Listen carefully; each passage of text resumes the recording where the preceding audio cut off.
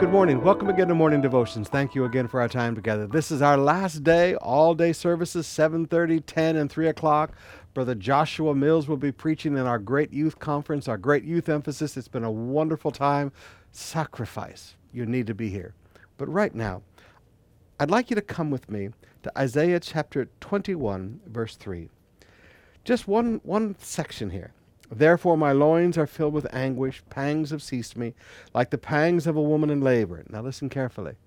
I am bowed down so that I cannot hear. I am dismayed so that I cannot see. My heart staggers. Horror has appalled me.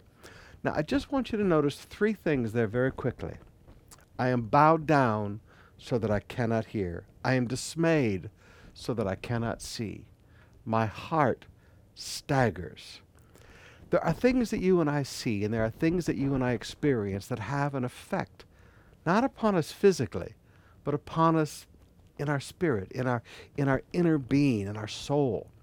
And these things that we go through when we are dismayed, when we are bowed down and broken by the things that we see going on around us, it affects our ability to see, it affects our ability to hear.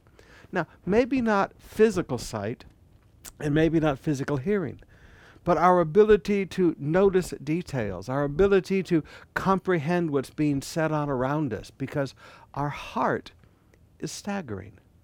Now, some of you today, you just need to back up and understand. When a loved one dies, that is not the time to enter into a business negotiation. When you've gone through a personal tragedy in your life, that is not a time to be making big decisions. There are things that you will not understand, things that you will not see, things that you will not hear. Your heart is staggering. Now, sometimes you just have to lighten up and recognize that you're only human. Let me say that one more time. You are only human. Let me say that one more time. You are only human. There is only so much that your insides can take from the things going on around you. So when you go through a tragedy, when we go through a crisis, learn to lighten up and go, this is not the time for big decisions.